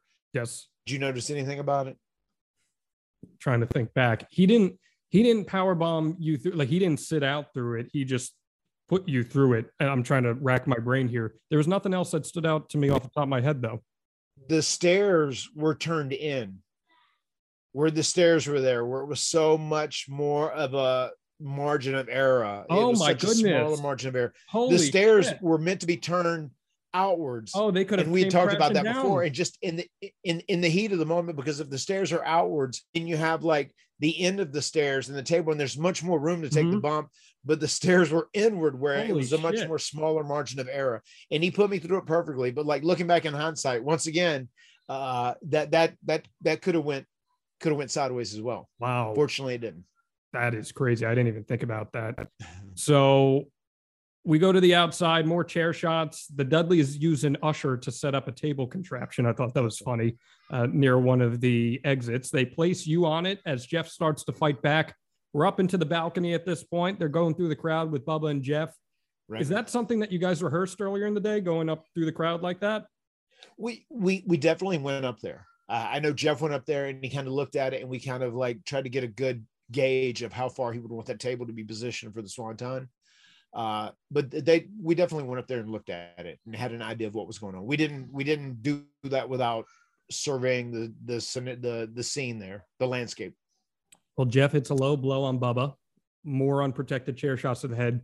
You bail out last second as Bubba timbers through a table, big spot. But since it's Devon that needs to go through, this match continues. We're still going on. You set up Devon. And then here it is, Matt. This is the moment that everybody remembers from this match. Yes. Credit to Kevin Dunn and Vince McMahon's crew, because this shot could not have been set up any more perfect. Iconic, man. Iconic. The word I was about to use was iconic. Yeah. Jeff, shirt off, standing on the balcony of Madison Square Garden, posing in front of 19,000 fans. It's one of my favorite camera shots in the history of wrestling. Right. Swanton bomb. You guys win the big one, and they are going nuts. Take me through this moment, because my hair's just stood up talking about it. I know, as you said, they had set up, there were 4 tables that were sitting there because Bubba wanted to ensure there were enough tables that he would be safe or whatever. And I know they couldn't reach the table on the backside, and they were trying to move it, and they had the usher, get it, whatever, commanding him to help set up the structure of the tables. After Bubba bumped through that table, I remember for me, it was a little bit of a hassle to get around and get the one table that was clean, because I think there was another table under the ring that was our backup. We couldn't use it. We didn't think he would break all the tables, and he did. And I pulled another one out, and there's one moment where you can even say, watch out, very like adamant. And you can tell I'm like in the moment. And I love shit like that, where I grab it. Somebody is by me and I'm like moving, and I know we're on the clock. We're moving. I'm like, you got to get out of my way. I'm setting this table up. And you see me in a very controlling tone say, watch out. and I set the table up, and I remember putting Devon on it, and I actually hold him down, and I take my hand and I cover his eyes too, where he can't see Jeff at first. And sometimes that was like, I was notorious for doing that. I felt like people were more comfortable for a moment if they didn't even see him coming. All right, here we go. And it's funny, I would do that to guys like regularly. Maybe that was like a rib I would do, an intentional rib, where I would hold them down as I'm holding them on the table, but I would cover their eyes so they couldn't see it. Trust me, guys, it's a lot easier if you can't see it coming. It'll be much less painful. And then Jeff came off and he nailed it perfectly. And he nailed it perfectly. Let's take a time out here. And while we normally have a lot of fun on this show, this is a pretty serious topic. Life insurance, specifically Goliath life insurance. Let me give you a pro tip. We're all going to die. So before you get a visit from The Undertaker, think just for a second about what would happen if your family stopped having your income tomorrow. With life insurance from GoliathLife.com, what we're really talking about is protecting what you've worked so hard to provide for both you and, more importantly, your family. You see, life insurance isn't about you. It's about those who matter the most to you. Sure, you do a great job taking care of them now, but who would do that if something awful happened to you? I just lost 2 friends in the last year and a half, one 42 with 2 kids, the other 46 who left behind a wife and 3 kids. Thank God they had insurance. And hey, I hear you. Nobody wants to think or talk about life insurance. But think about this. You might not get in a car accident, but you have auto insurance. You might not get sick, but you have health insurance. So we'll protect our car, and we'll even protect ourselves from like crazy medical bills. But will we protect our family? That's what life insurance means to me. Peace of mind. GoliathLife.com streamlines the life insurance purchase process by allowing you to get quotes from more than 20 carriers all at the same time and at the same place. GoliathLife.com. You'll do a fast and easy application and have multiple quotes within minutes. And oh, by the way, GoliathLife.com has solutions for every budget. And maybe best of all, you pick your terms and payments at GoliathLife.com. Once you pick your price, you can start the online application immediately. And check this out. You can even schedule the medical exam to happen in your home. You don't even have to leave the house to do this. And yes, I have done this. They sent someone to my office. It was fast, it was easy, and it was unlike anything I expected. I got to skip the phone calls, the paperwork, and the crazy invasive conversations, and even the multiple visits to the doctor's office that we all hate so much. GoliathLife.com makes buying life insurance simple. GoliathLife.com promises no hidden fees, no upsell, no hassle, hell, not even a phone call. GoliathLife.com is life insurance in your hands, on your time. Get multiple quick quotes right now from the comfort of your own home and begin your application in a few easy clicks right now at GoliathLife.com. So I think one of the most important things that you can possibly do is get a good night's sleep. And science tells us that the best way to achieve and maintain consistent deep sleep is by lowering core body temperature. Temperature-controlled sleep, well, that restores testosterone levels, repairs muscles after a hard day's work, and improves cognitive function so you always start your day feeling sharp and alert. So I want to tell you about Chili Sleep. Now, Chili Sleep makes customizable climate-controlled sleep solutions that help you improve your entire well-being. Chili Sleep makes the Uller and Cube sleep systems hydro-powered, temperature-controlled mattress toppers that fit over your existing mattress to provide your ideal sleep temperature. You ever feel uncomfortable at night because it's too cool or too hot? That is no longer a problem. These luxury mattress pads keep your bed at the perfect temperature for deep sleep, whether you sleep hot or you sleep cold. These sleep systems are designed to help you fall asleep, stay asleep, and give you the confidence and energy to power through your day no matter what stands in your way. Imagine waking up and not feeling tired. I know that seems like a crazy concept, but Chili Sleep can very much help make that happen. For an extra layer of comfort, they also make the Chili Blanket, the only weighted blanket that can also be paired with a control unit for the ultimate sweat-free sleep. Now, if you know me and you've been following me for years, I'm always tweeting about it and putting on social. I do not sleep well. At least I didn't sleep well until I started using Chili Sleep products. These things help you get comfortable. I'm always tossing and turning, not anymore. So head over to chillisleep.com/Hardy to learn more and check out a special offer available exclusively for the Extreme Life of Matt Hardy podcast listeners, and only for a limited time. That is chillisleep.com/Hardy to take advantage of our exclusive discount and wake up refreshed every single day. That's Chili, CHILI. To me, one of the most fun things about watching this match back, and I'm sure you didn't notice it or no one else noticed it. It's insane. Me getting Jeff back into the ring. Some people may have noticed it. I noticed it. I sure as hell did. So tell me, please. I would love to hear your perspective on like what happened there. So when he goes through the table, it's this big monstrous moment. I mean, they are going insane. And you kind of pick his ass up and you are hauling his ass into the ring to get in there. You roll him in. And I said to myself, as you're doing this, why are you doing this in the first place? Do you need to celebrate in the ring? You're on the opposite side of the hard cam here, I believe. So maybe that had something to do with it. But what's important is context. Madison Square Garden has that setup where the entranceway is, it's not the big entranceway. It's in a small, like little, what's a tunnel almost. So you guys were on the opposite side of that, and that lent itself to this moment. So I just noticed that you hauled ass and you grabbed him and threw him in there to celebrate and get your arms raised. So tell me what you're about to say. Oh, I'm so glad. I'm so happy to talk about this. So Vince McMahon was adamant. He was adamant that he wanted his babyface team, who just secured this new big victory in Madison Square Garden, this iconic venue. He wanted us in the ring with our hands raised. He said that's the most important thing. You have to be in the ring with your hands raised. Jeff, now, my brother, he just feels things. He doesn't give a shit about structure. He's not good with time. That was never his gimmick. The gimmick with time was mine. We're out here. We're already battling the clock, to get this match in. After Jeff goes through Devon on the table and we win the match and we're down there, we get a hit from someone telling us the time, maybe the ref, I don't know, 20 seconds.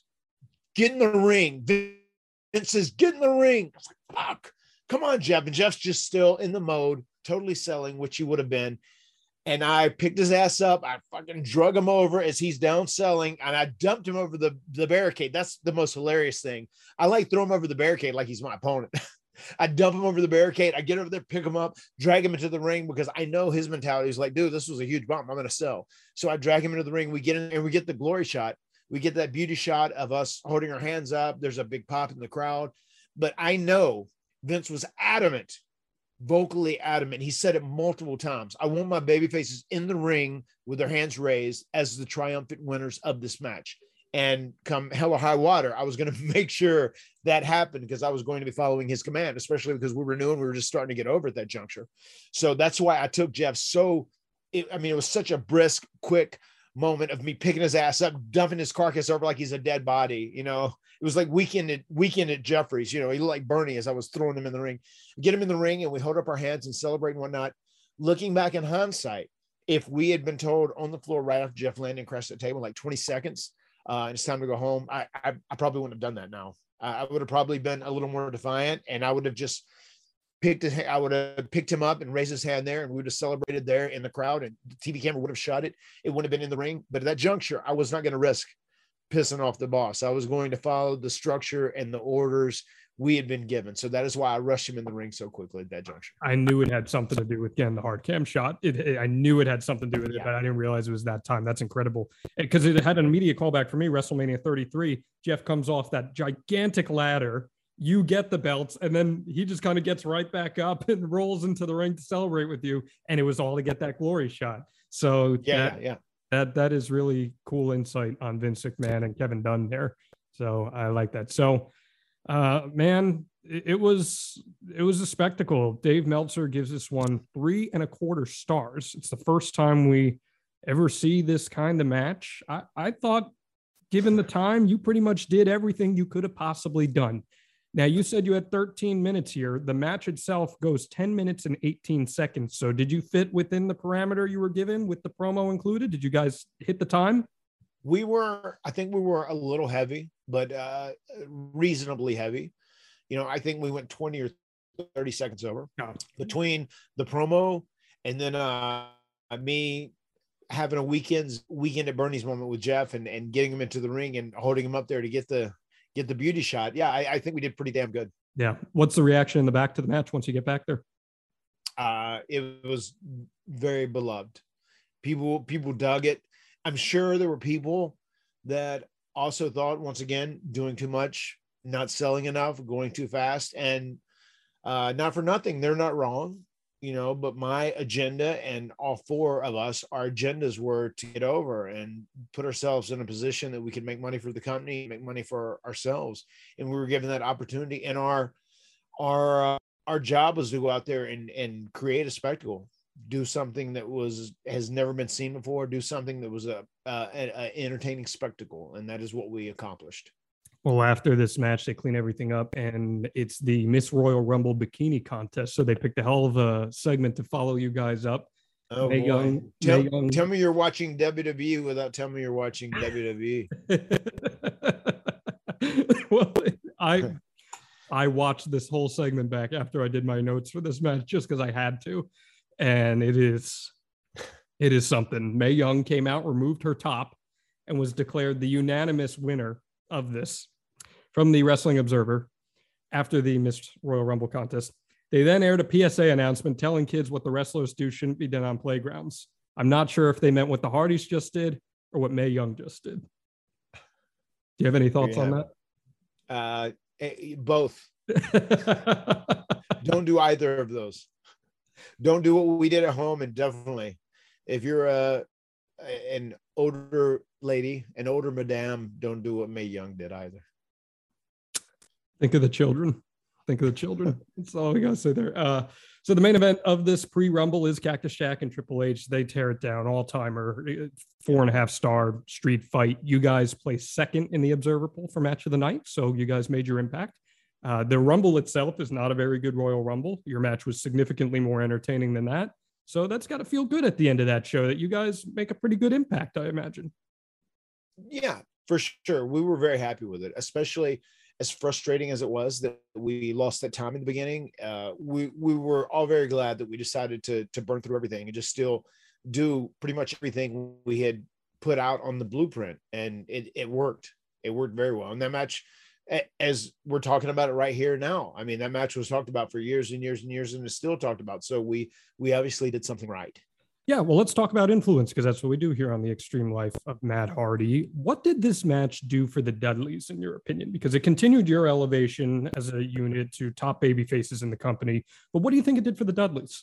I mean, it definitely established them as major tag team players in the WWE tag team division. And that was their whole goal. They came from ECW and they wanted to be, a top tier tag team at WWE, and they wanted to make as much money as possible. And for them, it was also a big deal because they were wrestling in MSG in this high profile match, both growing up watching so many matches in MSG. Devon told me when I talked to him yesterday over and over how nervous he was before this match. He just wanted to go right. He wanted to get through it. He was so nervous. Because he knew this was their opportunity to kind of like kick down the door, and become a successful tag team in WWE. And fortunately it worked. It really changed their trajectory, from being like on the rise to like rocket shipping. And with us as well, it continued our trajectory following the tag team ladder match. And as everyone knows, it leads to the triple threat ladder match at WrestleMania and eventually to the first TLC. So it was a very good step in helping to elevate tag team wrestling and also all of the superstars. Yeah. And I think where people look back at No Mercy as the night that kind of made you guys, this is kind of the night that made the Dudley Boys, because they did take that next step to the next Agreed. Level. So Agreed. And it was also one of those matches where, regardless of who wins, both teams succeed. Both teams profit from it. And if you tell a match, if you do in a wrestling match, especially now because so many people understand how our industry works, if you tell a match in the right context, then both teams can get over. It doesn't make a difference if it's the winner or the loser. They can both get over if there's a solid story and a solid performance from both teams. And that was definitely the case in this match. Both teams won, even though technically, if you look at the record books, Hardy's won, Dudley's lost. Both teams won in this match. Huge. I totally agree with you on that front. And they get over big. I had a friend who was in attendance, and I asked him about this last night, the match. Just tell me what you thought. And he said, facing forward from my seats, Jeff jumped off the section, which was about 10 rows down and 30 feet to my left. I'll never forget it. The crowd was electric for all the spots. This match helped cement the undercard of the event as one of the most enjoyable in Rumble history, which was needed with a very mediocre Rumble match. And he said that this was the moment where he knew that all the guys in this were going to be big time stars. And I think that's cool hearing fan reaction from 20 years ago. Does that sit with you at all? Yeah. I mean, that sounds great and sounds correct. And I'm hugely humbled. And it's just so gratifying that people look back at this match with such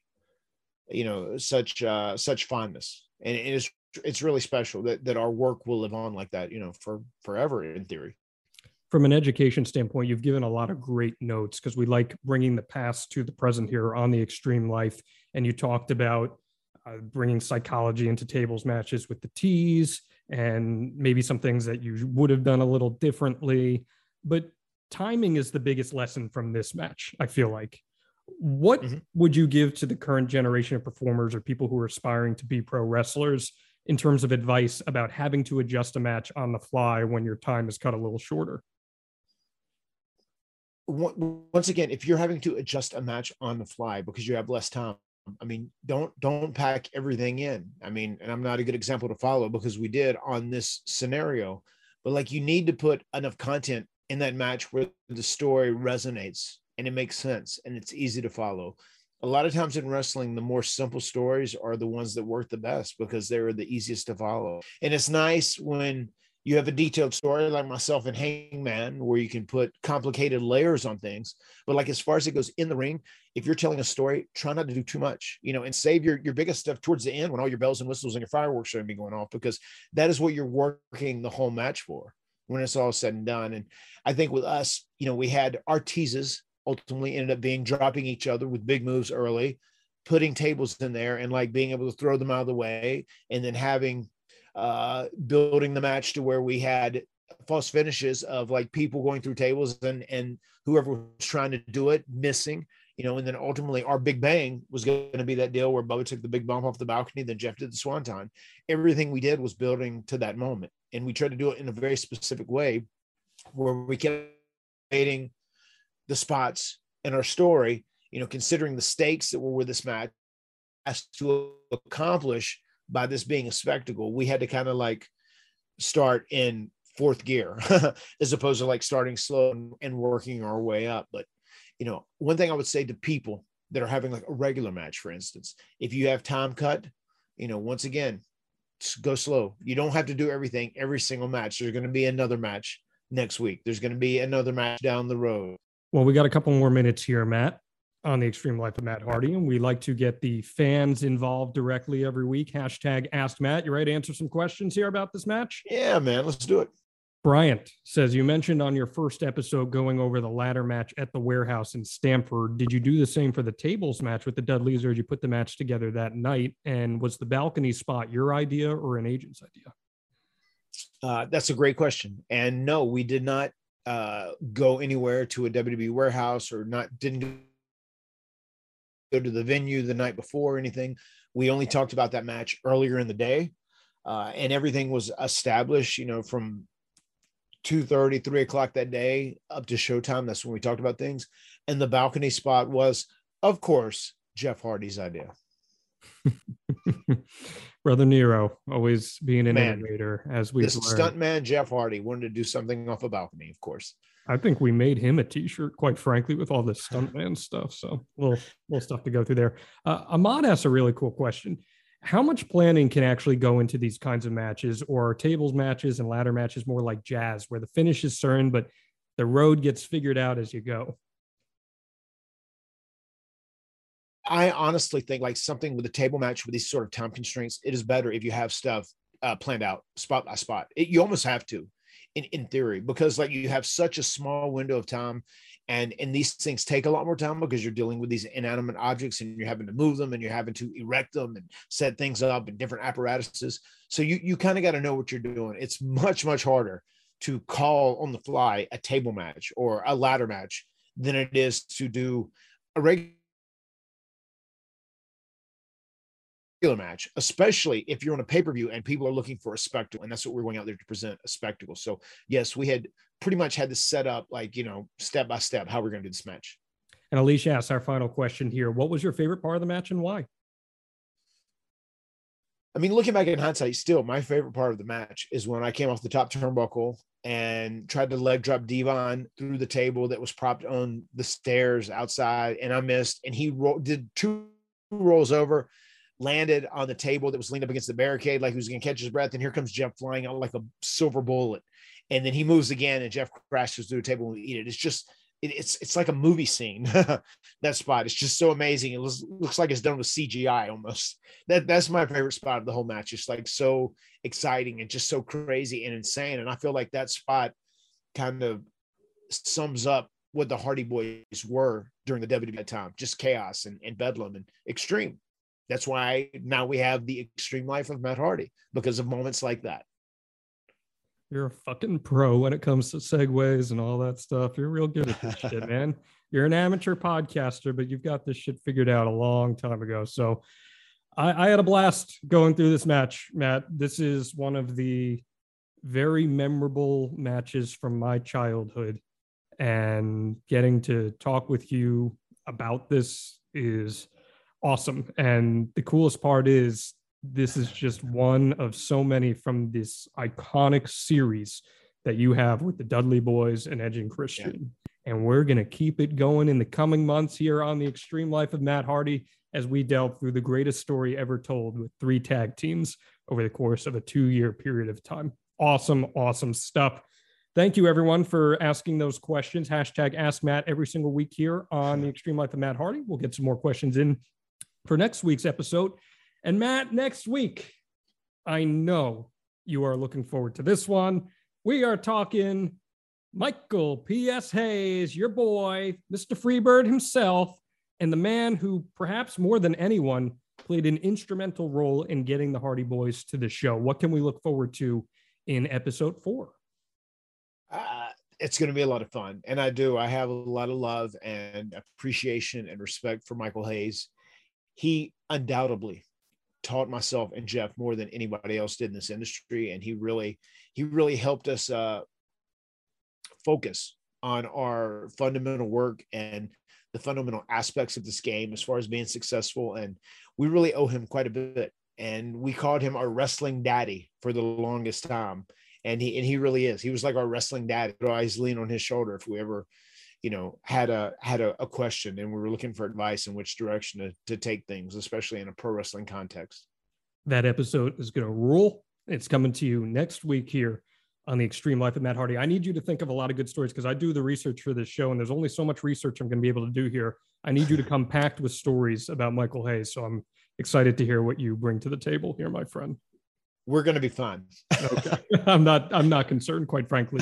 But that does it for another edition here of the Extreme Life of Matt Hardy. The words have been spoken. We're so appreciative of all the response we've gotten on this podcast. Matt, anything else you'd like to add this week? No, once again, thank you guys for tuning in. Each and every week, more people tune in, more people are discovering the Extreme Life of Matt Hardy. And thank you for giving us those opportunities. I feel like if you invest your time in us, you're going to be happy with what you get. We're going to do our best to reward you with very great, entertaining, fun, educational content. Thank you guys for checking us out. And I'm just glad that Andrade didn't run in here and try to steal you from me, because I see that happen on AEW. I'm a little concerned I might be out of a job here soon, Matt. Well, make sure to keep your door locked whenever you start podcasting with me. I appreciate you, brother. We appreciate all of you, and we'll see you next time here on the Extreme Life of Matt Hardy. Thank you, John. See you guys.